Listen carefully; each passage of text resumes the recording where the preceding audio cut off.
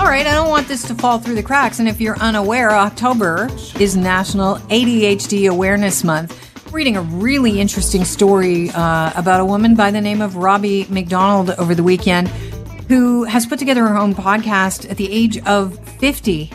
She's been diagnosed with ADHD, and it occurred last year, and she's on the show now. Robbie, it's a pleasure to have you on. I'm so happy you could make some time for us. Oh, thank you, Kelly. Yeah, it's great to be here. So normally you hear about ADHD in kids, grade schoolers usually is when it's first diagnosed. Had you at all suspected that you may have had ADHD in childhood or, had your parents thought maybe there's something going on with Robbie that we should take her to a doctor and see if they can diagnose? What's interesting is that no, because I grew up in the 70s and my mom was an educator at the time. She was working as a teacher. And she was basically informed that it was something that just affected little boys. So she knew the signs to look for in little boys, but she didn't know the signs to look for in her own daughter. It came as a surprise because it was actually a friend of mine who said that she was considering exploring a diagnosis. And I thought, well, that's funny. We have a lot of the same kind of what I would originally called quirks, but now I realize that there's something deeper to it. So that kind of set me on a path of doing some more research. And then the diagnosis happened within a month of that.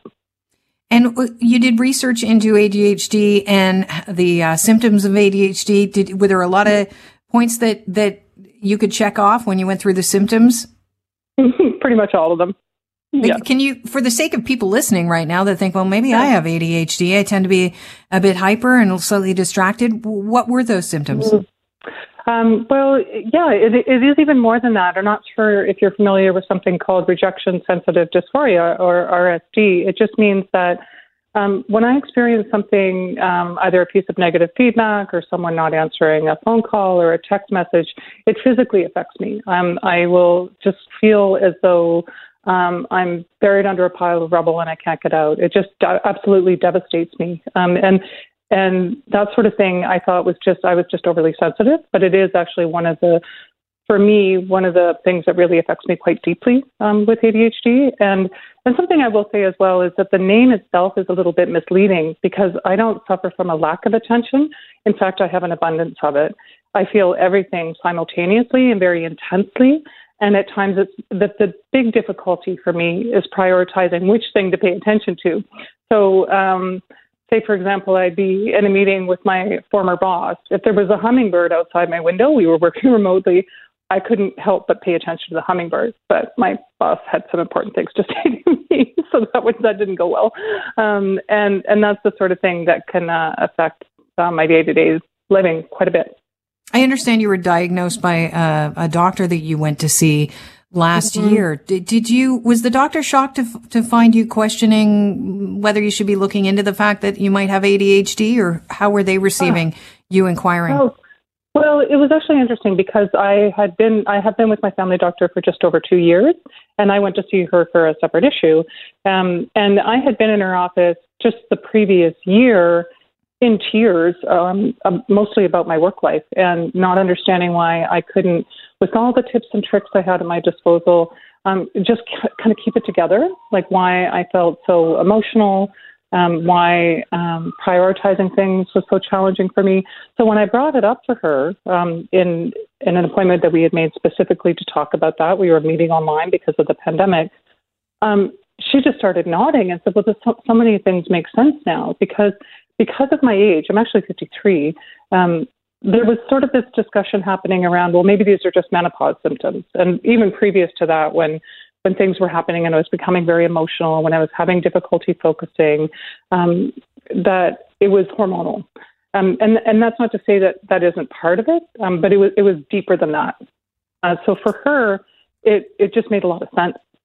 So it was pretty straightforward for her to provide me with some assessments, and then we had a really candid discussion about what some of the treatment options were from there. Before I ask you about treatment and management of your ADHD, how uncommon is it for someone in their 50s to have ADHD? Well, I wish I could provide you with a really juicy stat. I don't have anything because I don't think I think the jury's still out in a lot of ways, for lack of a better term. I think it's more common than what people realize. And I think in my case, I was misdiagnosed several times in my life with other disorders, which is to say, actually, that often with ADHD, there is something that goes along with it that tends to kind of travel together alongside something else. So that can also be quite confusing for folks, because if you are getting treated for depression, for example, which I was in the past, the SSRI medications didn't have any impact on me because that wasn't what I needed. Interesting. They were actually, for me, when I was younger, when I tried them, they had a really bad effect on me. So treatment would be kind of like a crapshoot. You've got to figure out exactly how you manage the ADHD, depending on what what else you're trying to manage at the same time. So how do you treat and manage ADHD? Well, it is on a spectrum, and there is no one-size-fits-all solution. The most well-known treatment is stimulant medications. They have unfortunately been given something of a bad rap in the popular culture, I think, over the last 10 years. I'm sure you've heard of the sort of cliche of college students snorting Ritalin so they can get their exams done. But what's really interesting to me is that when you actually have ADHD, medications like that don't get you high. They certainly have never had that impact for me. In fact, it seems counterintuitive, but they actually create space for me. They calm me down. They really help with impulse control, which was always an issue for me. So if I go to the market, for example, after taking medication, I buy the oat milk I set out to buy. I don't buy the oat milk and 20 other things. So like that kind of thing, I think a lot of people are still kind of stuck in that, I think, unfortunate cliche about it. There's films like Take Your Pills, which I think really paint things in a really negative light. And I understand that people don't want their kids to be taking pills. Adults, same thing. But at the same time, if there is a medication that can help, I really think folks should have access to that. And how has being diagnosed with ADHD helped your relationships? Because I would imagine some of the things you're talking about, impulse control and the like, and, being overly sensitive, as you kind of said you thought you were, or intense, could really hurt a relationship. Sure. Yeah. I mean, I've been with my partner for 5 years, and he has been incredibly patient with these things, but it has caused him some suffering, I will say, especially if we're just sitting in the living room having a cup of tea and I can't sit still. And he's trying to tell me the story about his day, and I'm up trying to do all these 6 other things simultaneously. And that is something that we would often talk about. And I thought, well, no, he's being unreasonable. But then I realized, most people can sit for 10 minutes and have a conversation without having to get up and do something. So having the medication has really helped with that.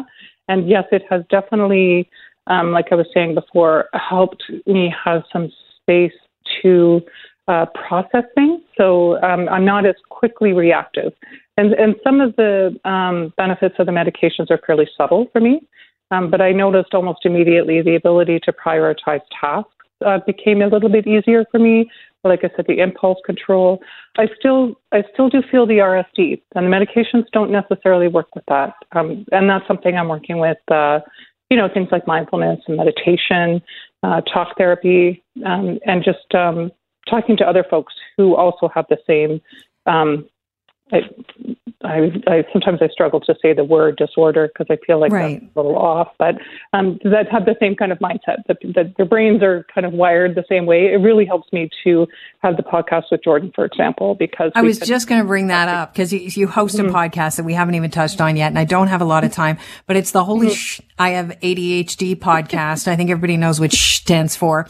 So, how many episodes are in here, and what's the goal of this? Is it to show other people our age, like, hey, you know what, your older years, you might have ADHD and you might want to check it out?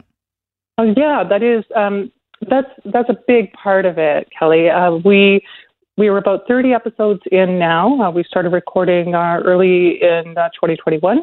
We do about, once every 2 weeks, sometimes depending on our energy and focus. We'll do it once a week, and sometimes we'll have guests on. But really, we just wanted people to know they weren't alone in this, especially if you're just starting to get curious about it.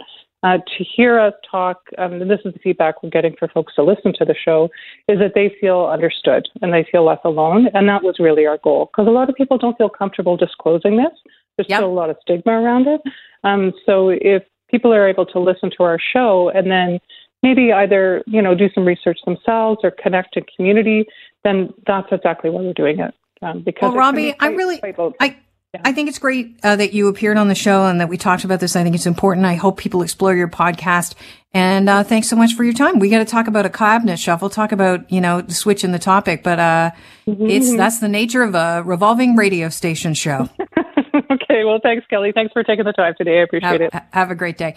Robbie McDonald is a co-host of the Holy I Have ADHD podcast.